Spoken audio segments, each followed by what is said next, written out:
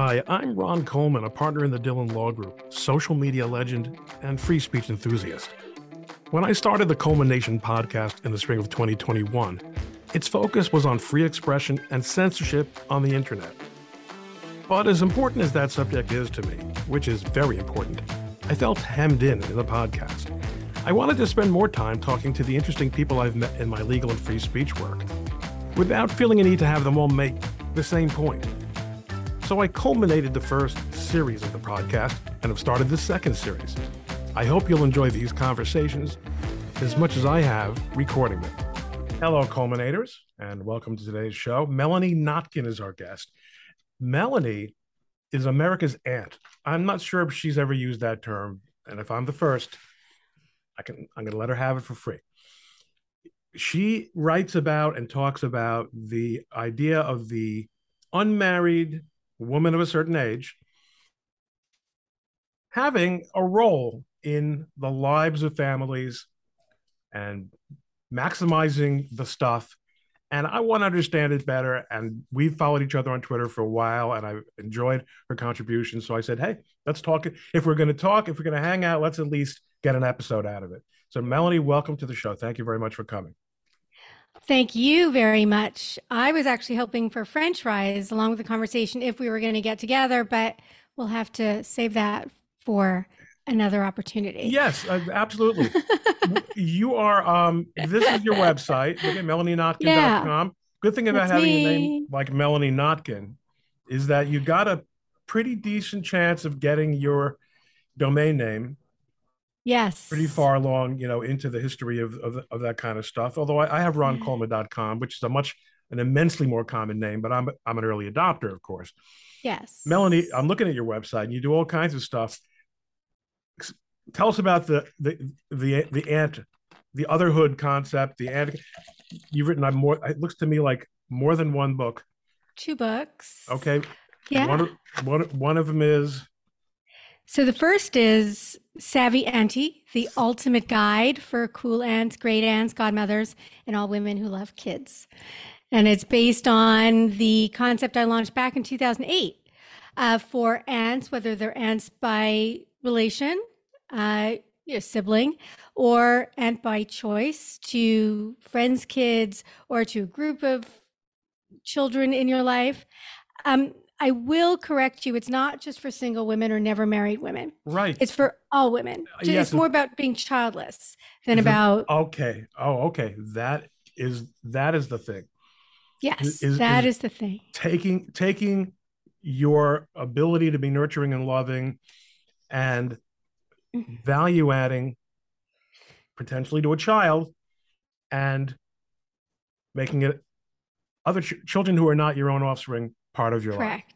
Correct. More women today are entering their 30s without having had a child than ever before.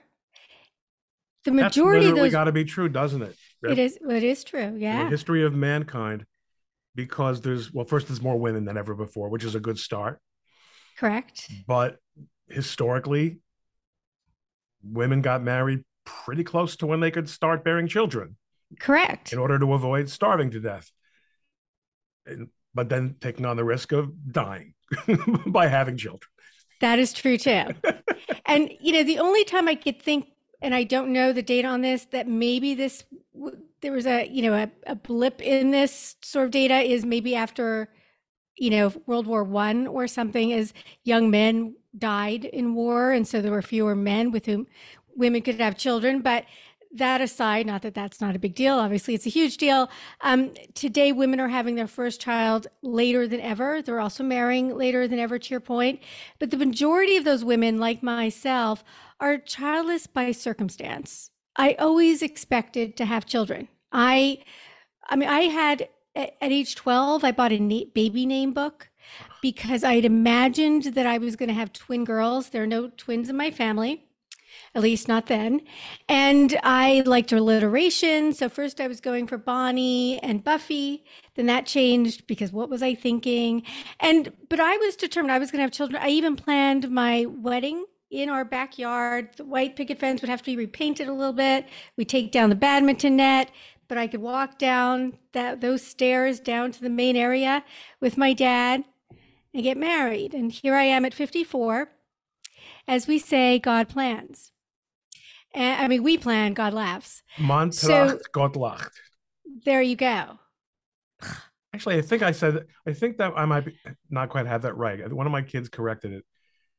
All right, but in any event, I get the point. Is that You yes, get the we point. think we've got it figured out, and we don't necessarily Yeah. have, especially with respect to our futures.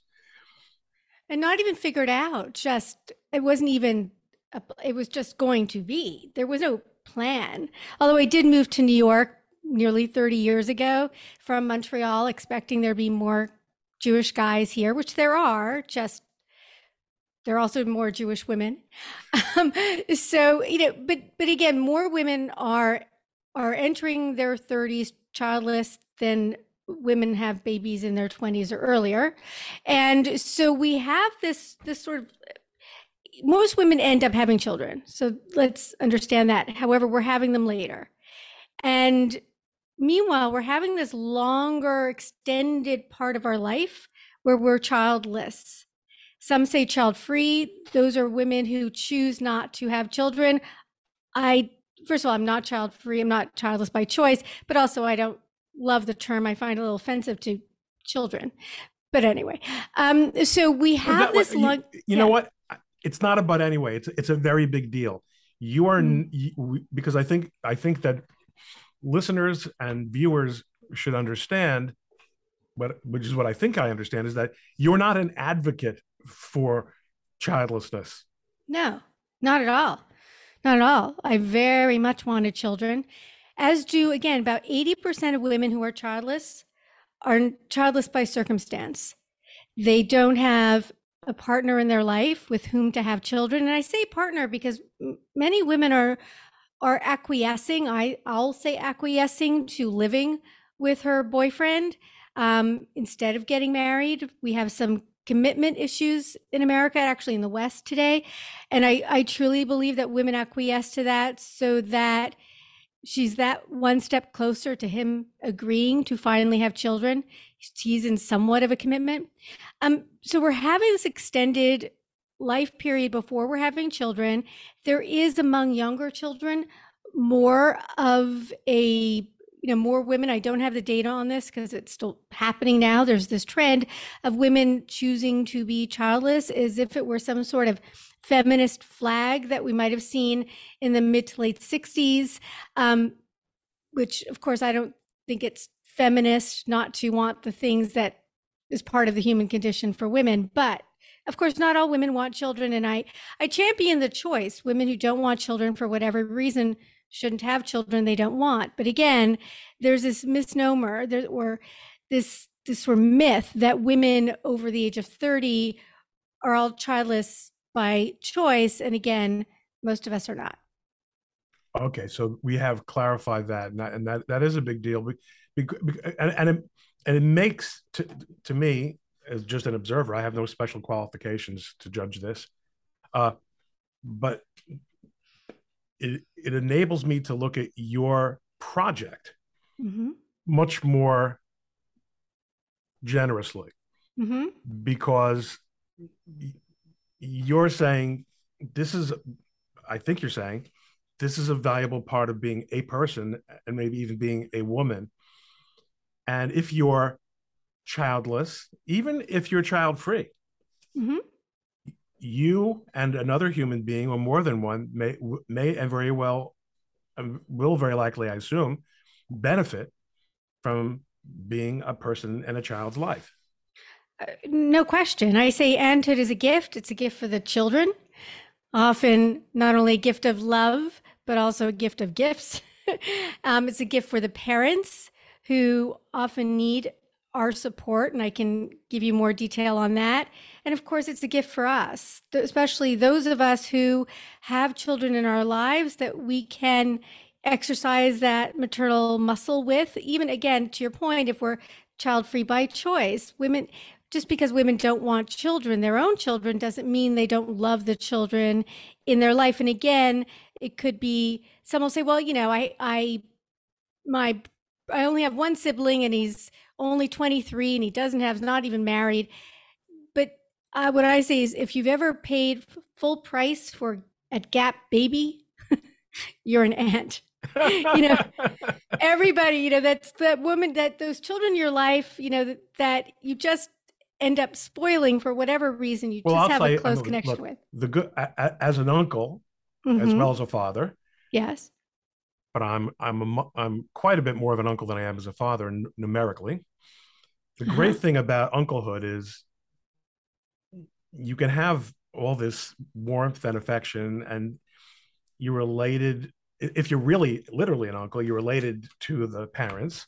Yes. Uh, but then you don't have to put them to bed.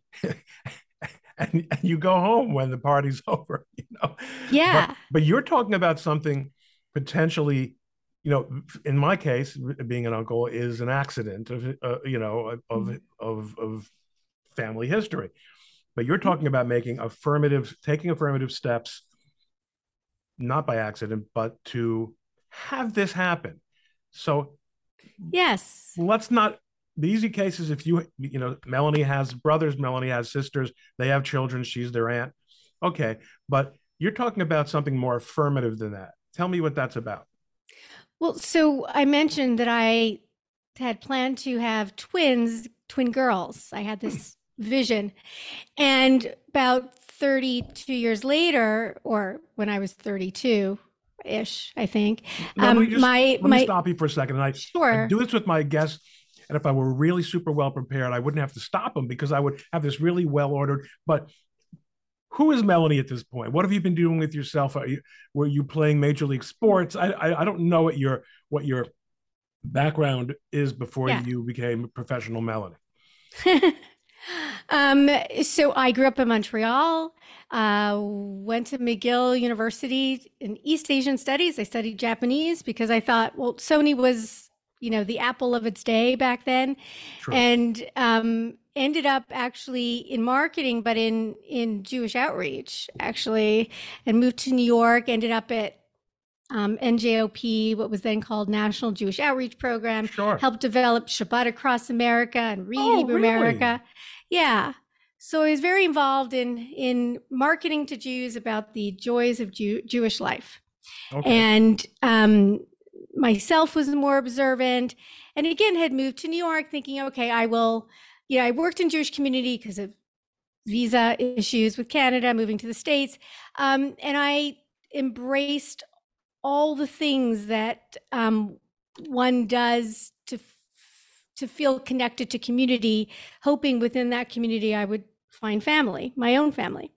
The years passed by. I got a green card. Ended up working in internet marketing for the New York Times, then for American Express, and eventually for L'Oreal USA. Was there for a number of years, and then decided, it was then in my late 30s, and I'd always been entrepreneurial, that if I weren't to have children, and then I was still very hopeful, that I wanted to have legacy, and decided to cut that story short to create a a platform for women who don't have children and love the children in their life. I could see just by looking at just basic census data that women, you know, compared to 1976, when they first started looking at birth rates in America, fertility rates rather, that women in 1976, about 35% of women were childless in their fertile age.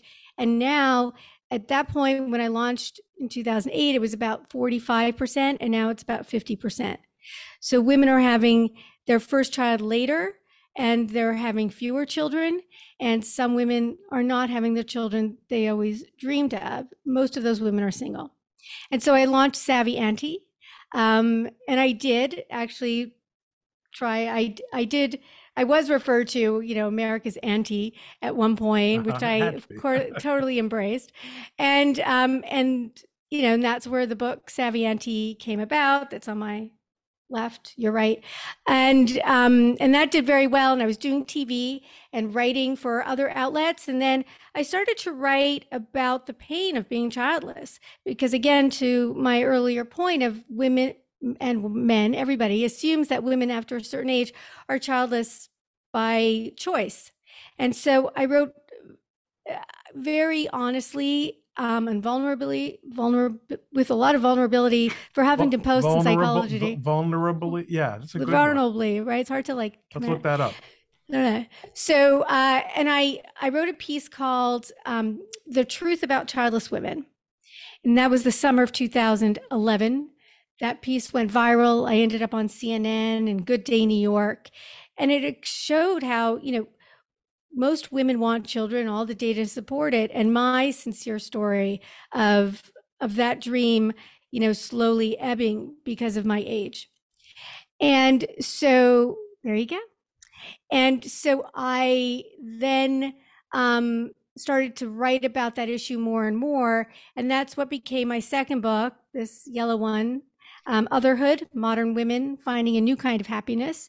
That's a reported memoir, meaning it's my voice narrating with a lot of my stories, but really talking to women about their stories, women who expected the love, marriage, and children our mothers had and our aunts had, but we'd also have the education and careers that they didn't have as much access to. And yet among the women, we did everything we were supposed to do.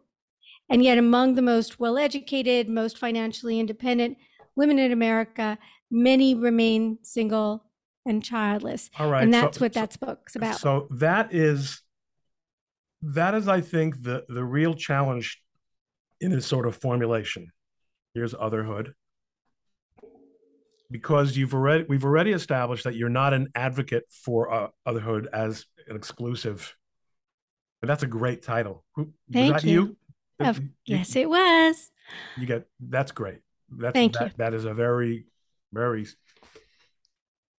very cool. Thank you. You're not an advocate for not being a mom. You wanted to be a mom. You had very specific motherhood plans. Didn't find the right guy at the right time. Correct. Despite being in this really, fertile Jewish outreach scene. You talk about the having it all kind of concept, right? You would have wanted to have been a mother as well as have a career and the that sort of self fulfillment. But you probably know from having sat in on a lot of the Jewish outreach stuff and been involved in it, there is a very strong argument from traditional life, which is that not only can you really not have it all, but almost either as a woman or as a man, but that there has to be a sacrifice. In fact, if you're going to be a mom, you're going to be on perhaps bed rest. You're going to have children, even if you want to hand them off to someone else for all kinds of responsibility. You're not going to be on the same track for career or social advancement. Do you think that? But on the other hand, when you're single, you can't say, "Well, I'm going to simulate not." Well, what am I supposed? Yeah, I'm supposed to live with my 90-year-old dad and let him support me. What? I have to pay the rent. I wasn't prioritizing career. Right. And in fact, when I was moving to New York, my first interview was actually with UJA Federation, and I actually asked about maternity benefits. That's how much I assumed I was going to get married and have children. I was working in Jewish community again because, well, I'd have more flexibility to take off, Erev Yontiv, right? So and cook, which I still do. I still make Yontiv dinners for friends, etc. But I actually chose that lifestyle. You still New live York in the city? City, You're still in the Upper city? West Side, yeah. Okay. And so it wasn't that I was prioritizing career. It was that we are, as part of civil society, we don't expect the government to subsidize our life or hope they won't have to subsidize our life. We have to have a job, and it was never about having it all.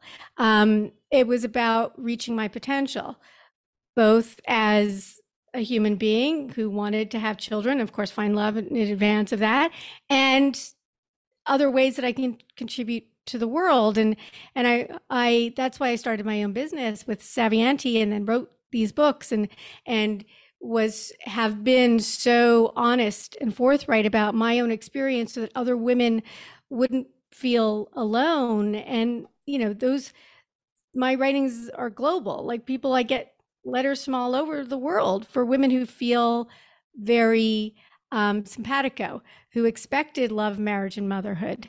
And so how do you do it? How do you now? Again, I interrupted your ability to answer my own question. You're putting aside family happenstance, which I'm sure that this could apply to as well. But how does a person situated such as you are, and after all, you're in a strange city, what was once a strange city to you. I assume that the rest of your family's in or around Montreal. Actually, no, my brother at the time was living in New Jersey, later moved into the city, now is back in New Jersey. Which, by the way, just to go back to that story for a second. Oh, yeah. So when I was about 32, my brother had twin girls. Oh, gosh. And then just stick it to me one more time, and I'm being facetious. I love my nieces. He had a second set of twin girls. So I actually have, my brother, Kenner, has 6 children. They're young now. Some of them are young adults, including 2 sets of twin girls. So I did get my dream came true for my brother. But if it wasn't to me, and maybe I have maybe I am a little bit of a prophetess because I could see it. Right. And it also seems, and it does seem as you could see it, and also in accordance with your thesis, you could live it. Mm-hmm.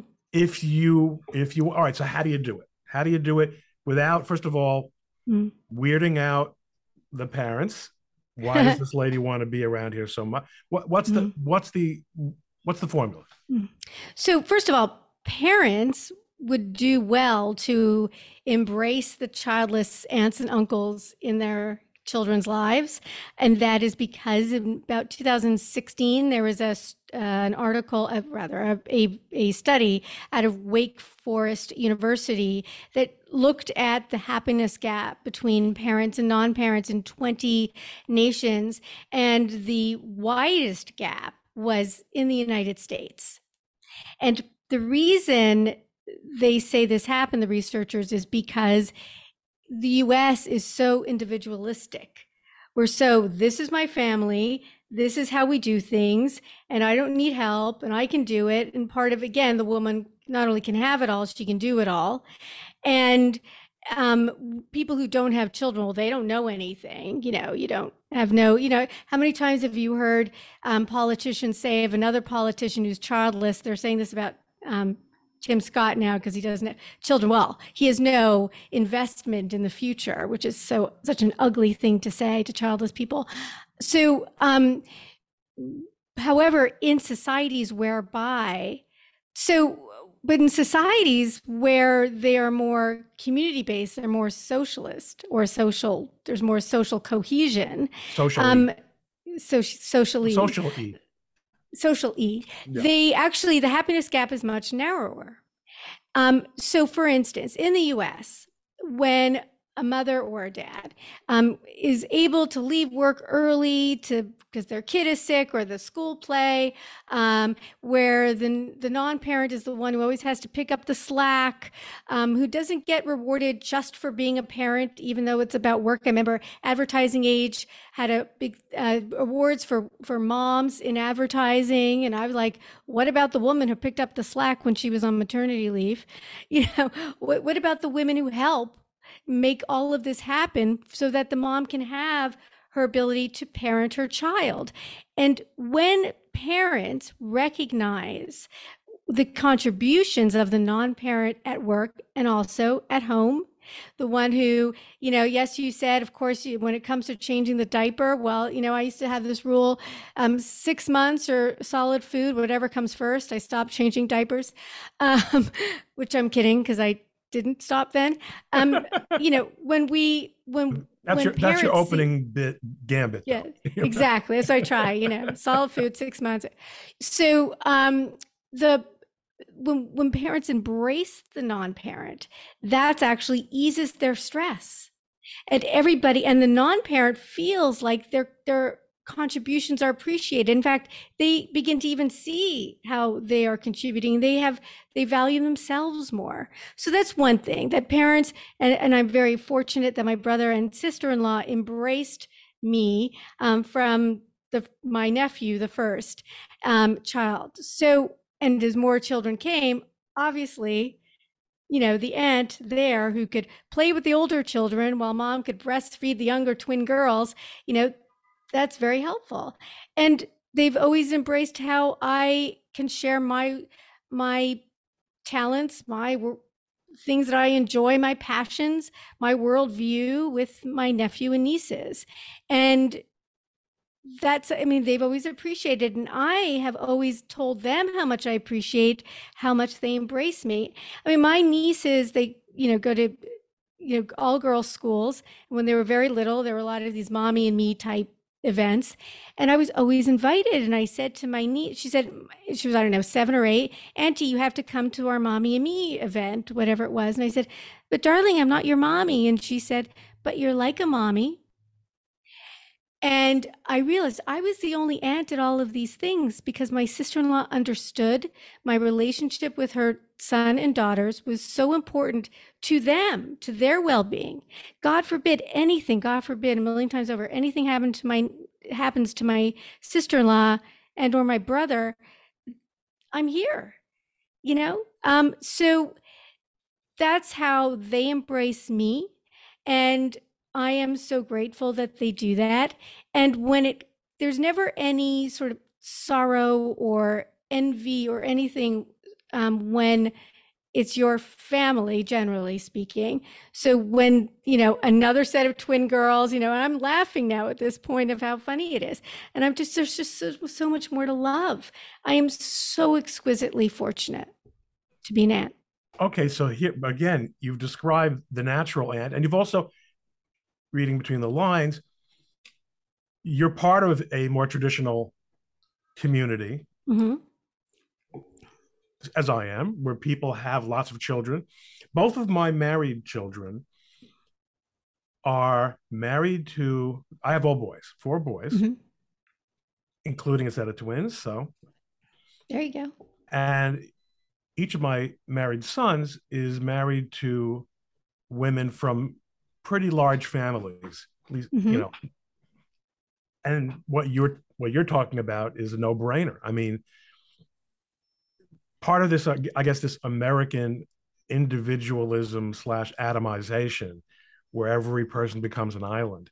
They often, you're in New York City, people often say it's 8 million lonely people. Everyone's there, but there's not necessarily a lot of community. You have this, so there it occurs naturally.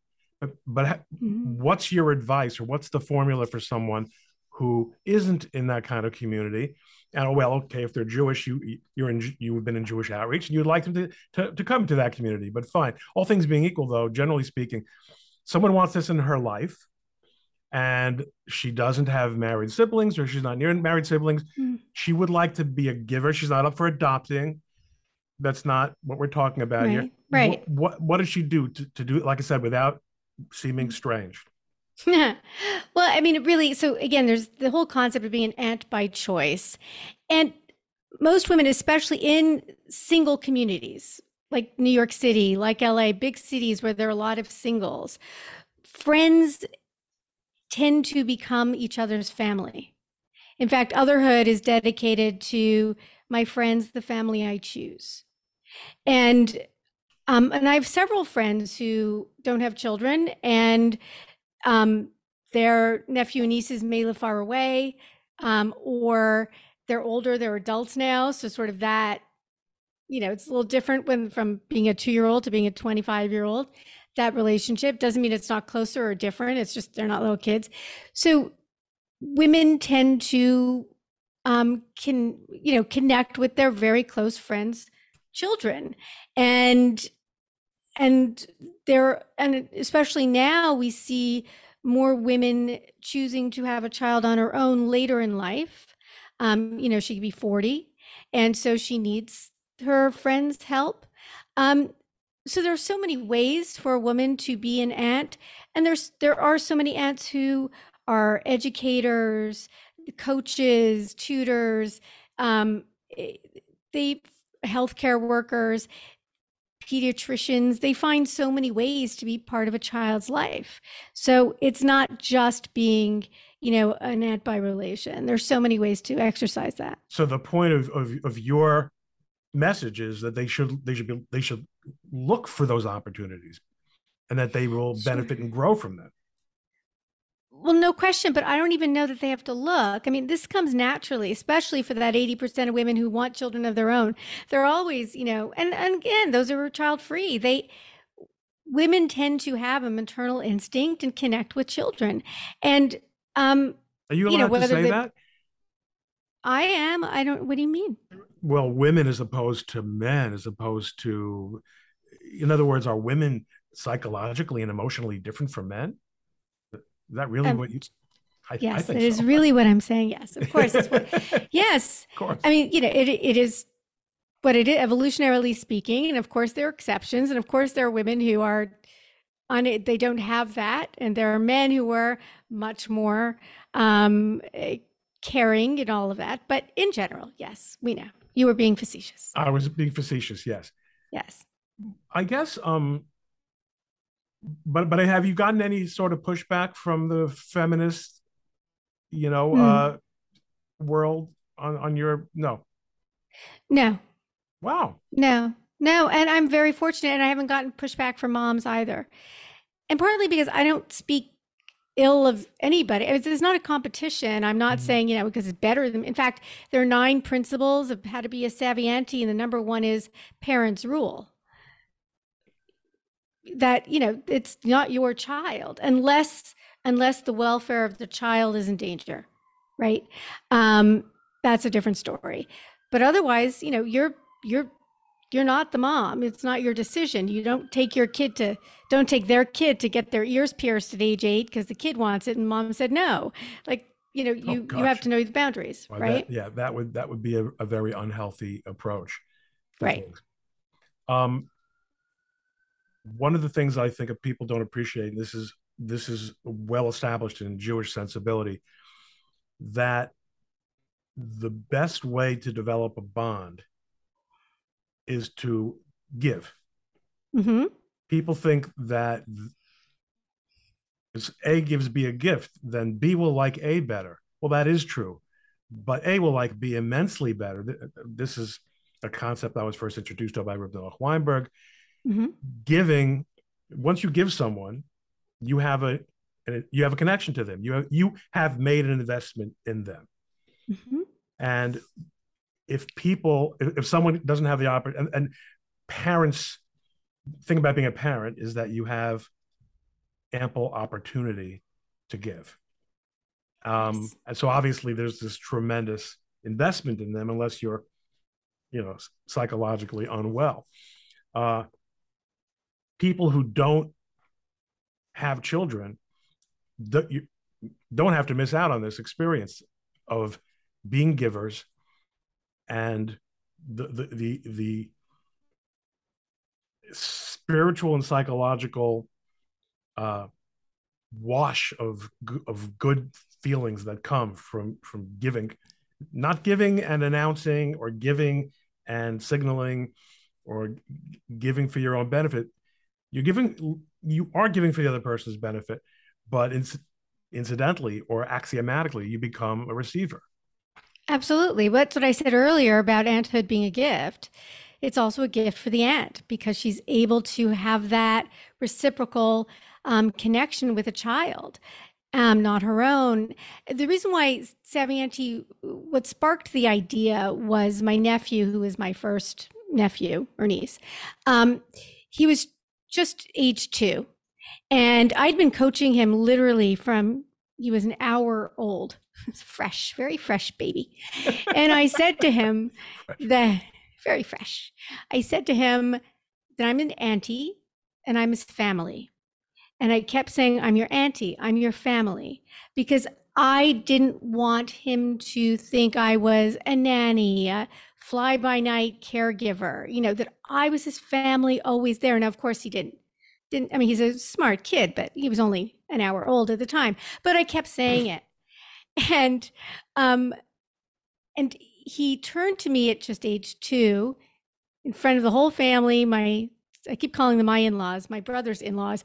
So that everybody could witness it. And he said, "Auntie, we're family." And that meant the world to me, that he understood. He looked at me in the eyes like he got it. Like, I am never going to leave him, even though I'm not his mom. And that's why my little niece could say, "But you're like him, Mommy."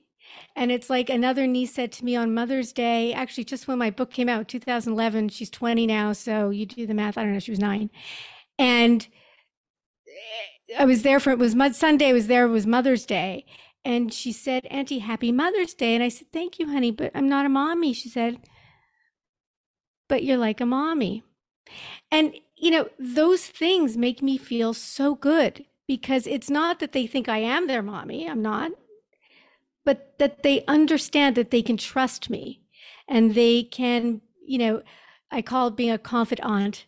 They can share things with me that maybe they don't feel like they want to share with their parents, even though thankfully it seems they have a very good relationship with their parents and open them with, etc.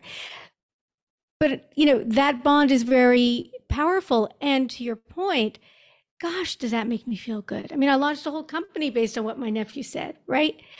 And those feelings can help women, especially those who want children. And of course, we didn't mention those women who have issues with fertility or challenges with their health and can't have babies, that they know that there is a connection, a spiritual, a physiological, I don't know what you want to call it. There is legacy there because of that love connection. And I'm very, very fortunate in that I have one niece who, much more attractive, beautiful, gorgeous girl, is my twin. I mean, she like, even my sister-in-law, you like, click, you connect. Well, she looks like me. Like, she looks like I was out with her and her twin sister. They were very young, and the woman at the pizza store said, "Oh, so is this your daughter and her friend?" So I have that too. But it's so wonderful to be able to see, if you are unable to have the children and therefore the legacy be one of Avram's countless stars, we can still see it both in terms of the way we feel, and if we're lucky, in the DNA of our nieces and nephews. This is a very important point, is that legacy isn't only transmitted, and investments in the future of humanity are not only found through biological or genetic connections. Finally, you let something slip a minute ago. Yes. My wife is from New England. Mm-hmm. And she's lived with me in New Jersey for many years now. And I think she's probably gotten used to it, but she still to this day says aunt. I say aunt too, but so many say auntie. But and my nephew needs to start saying auntie. So. Well, but I mean, in the New York area, most people say aunt. Yes. And as my wife, she's not a person who goes around correcting people, but I'm sure she would agree that aunt is really the proper pronunciation of the word. Actually, there's in Savvy Auntie, we actually show where in the map, who says what, where it comes from, why do some say aunt and aunt. Yeah. So I actually had expected to be called auntie. My mother was British. She was born in England and then lived in Canada. And so she even in my family in New York, they were the English ones, and they moved to New York. And so I always called them auntie, and I expect to be an auntie, but my New Jersey nephew and nieces call me auntie. And as they say, as long as you don't call me late for dinner, it's all okay. Well, I'm glad we called you and asked you to come onto the show. Is there anything that we should tell people about besides the fact that your name, Melanie Notkin, you spell it like it sounds, is your handle, and it's your website, and the website is a very good Savvy one. Auntie is my handle. SAVVY. Oh, actually, your handle on Twitter is Savvy Auntie. Correct. Even though it reads as Melanie Notkin. Yeah, they do that now. They changed it a while back. But on Instagram, etc., it's Savvy Auntie. Savvy Auntie, Savvy Auntie, but never Savvy Auntie. Right. That just would make no sense. That would be weird. But I don't even think an Englishman would say Savvy. I mean, that would be a very pretentious accent. Melanie. And I have a big announcement. The 15th annual Auntie's Day or Auntie's Day it's always the fourth Sunday in July. And this year it's Sunday, July 23rd. It's a day like Mother's Day or Father's Day set aside to celebrate all the other mothers in a child's life. Okay, Melanie, thanks again. Well, thank you, Ron. It was a pleasure to be here. Lovely to finally meet you in person. That's right. And we are just across the river, so maybe you'll come over for Shabbos one time. Oh, that'd be lovely. Thank you. Okay. Have a good one. Hey, thank you for listening to the Coleman Nation podcast. Don't forget to subscribe on Apple Podcasts or your favorite podcast app. If you like the show, please rate it 5 stars and leave a review. For more information, please visit the show's website at coleman-nation.com. That's coleman-nation.com. Or you can visit my blog at likelihoodofconfusion.com. Join us next time on the Coleman Nation podcast and have a great day.